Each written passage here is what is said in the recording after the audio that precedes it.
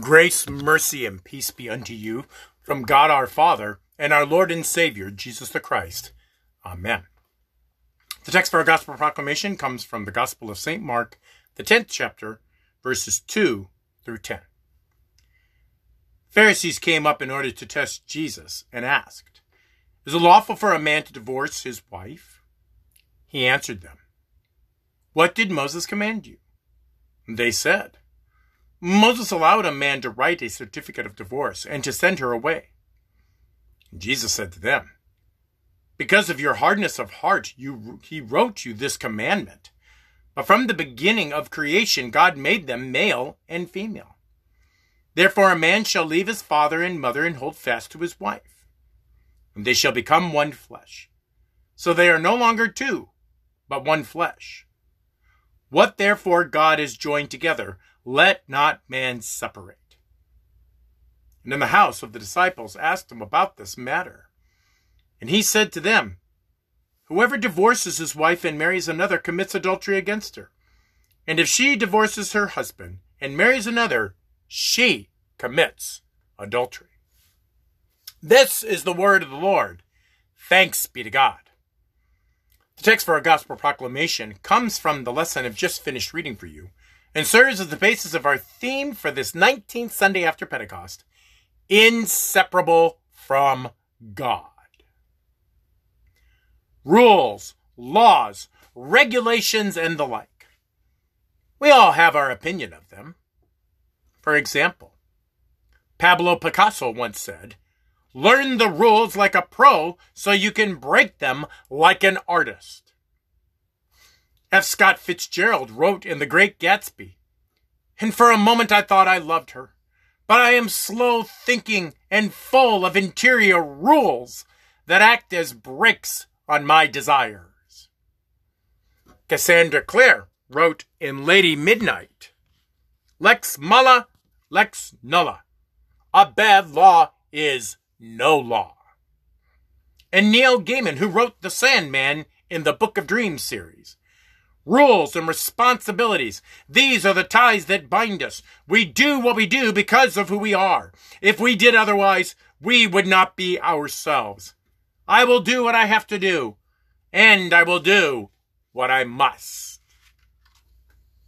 So in our culture, there are times when the rules must be followed, and there are times when rules are meant to be broken, or maybe simply regarded as loose guidelines to avoid chaos at the minimum. The question we struggle with every day is, when do we follow the rules absolutely, and when do we use them more like guiding principles to avoid catastrophes? When I'm at church conferences, I always join the legal counsel session for pastors, so I know what laws are going to affect the church. And what I usually come away with is, even if we follow the letter of the law perfectly as a 501c3 non-profit organization, there may be judges that simply ignore the rules we were so careful to follow, or legislators may make a new rule that disregards the former rule. The old proverb, "You can't win for losing," comes to mind when dealing with the law of the land. But even in the most frustrating situations like that, I find that careful adherence to the fourth commandment, "Obey your mother and your father," including all in authority over us, truly blesses you, just like God's word says it does. You work hard in school and get good grades, you get better opportunities to succeed in life. When you participate in the community organizations at a high level and execute the dictates of the bylaws, you serve the community better as a group than you would have by yourself. You strive for excellence in competition on the field of fair play. You can be rewarded with badges of honor, championships, and accomplishments that can be added to that resume of life that gives you more opportunities to lead and help lift up the less fortunate. One example of rules being applied in a very practical way is when I have the kids in my religion class help choose their memory for the week by abiding by Robert's Rules of Order in order to teach them the most equitable way I'm familiar with to include everybody in determining the group's destiny. That, and I'm trying to teach them how to be future church men and women and be ready to run the church one day themselves. It's probably no secret to you by now, I'm a bit of a rule follower. But at the same time, those who know me know how important the gospel is to me. To strive never to judge anyone based on their adherence to the rules. Because sometimes rules are just that. Rules made by men and have no bearing necessarily on your salvation or spiritual well-being. If you want to follow the rule, I am happy that you are motivated and want to be there under that understanding. If you don't, and your independence from the rule doesn't hurt anyone else, I'm just as happy that you are here. When the Pharisees, the spiritual leaders of Jesus' day, came to Jesus, it appears they just wanted some clarification on the rules. And Jesus gives them a lesson on what is concession and what is a command. Now, what Jesus said would have shocked them. Interesting enough, because divorce was really common in his day. So we peek in on their conversation today and listen to what they said rather than what we want to hear. It begins when the Pharisees wanted to know, is it lawful for a man to divorce his wife? Right off the bat, this is a question loaded with agendas, assumptions, and hope for a got you moment with our Lord. What we know is that divorce was allowed. They have clearly been doing it. And Jesus didn't even speak to this practice until they brought it to his attention. Maybe there was some debate between the spiritual leaders of their day, and they were hoping to get Jesus to oppose one of the schools of thought. Maybe they were testing his knowledge of Moses' teachings, hoping he would contradict the law of God. Maybe they simply wanted to justify themselves before this amazing new rabbi that the people seemed drawn to in droves. Now, these are all arguments from silence, as Scripture does not tell us on any of these things. So we do well to stand firmly on what they actually said and how Jesus actually responded. First, Jesus wanted to know, what did Moses command you?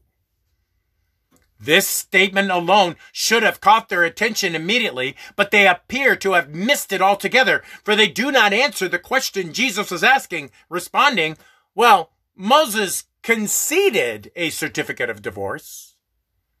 And on some level, we see Jesus accepts their answer by saying, he wrote you this commandment for the hardness of your heart.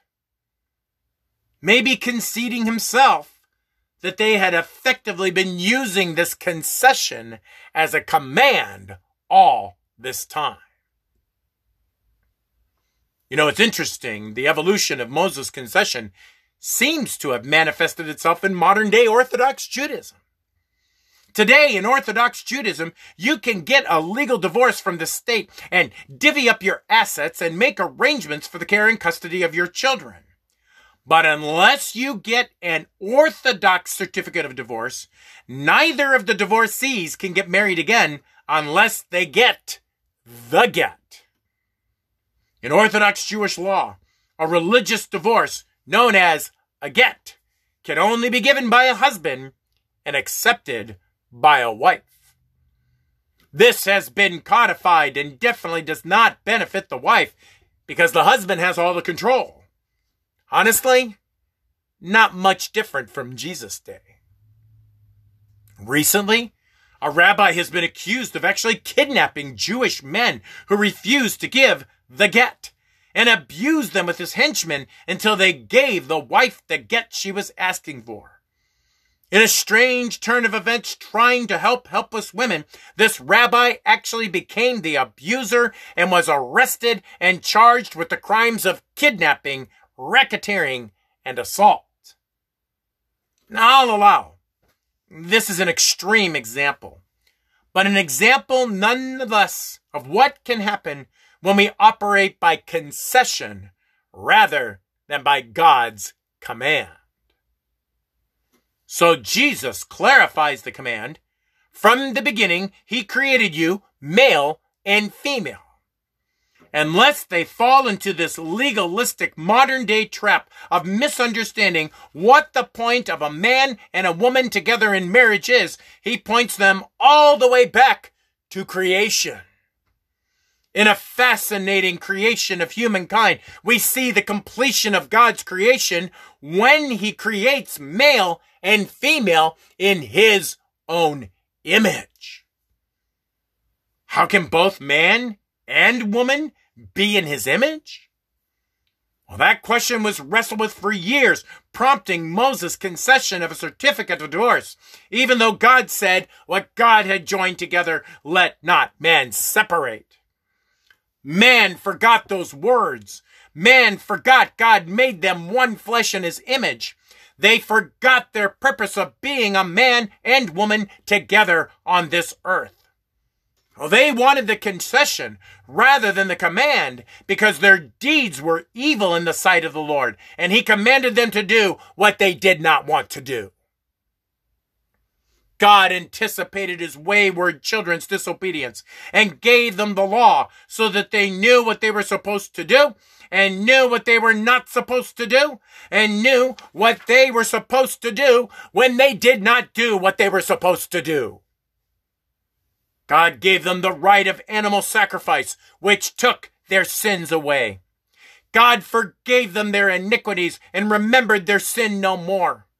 God called them back to him after they sinned against him and separated themselves from him by sending the great prophets like Jeremiah, Isaiah, and John the Baptist.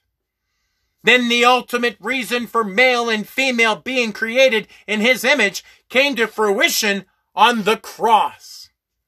Jesus came as the bridegroom and paid the dowry for the church with his blood shed, his life given, his glory surrendered, so we could be his glorious bride in eternity. In the image of God, we were created, male and female. He created us to be his holy bride and him our bridegroom. This was the purpose. This was the point. And this is what every marriage lives up to. The ideals of God himself manifest in us. The image lost by sin and the image of himself restored through the cross. God makes us inseparable from one another because as creations in his image, we are inseparable from God. Amen. Now may that peace which surpasses all understanding guard your hearts and your minds in Christ Jesus always. Amen.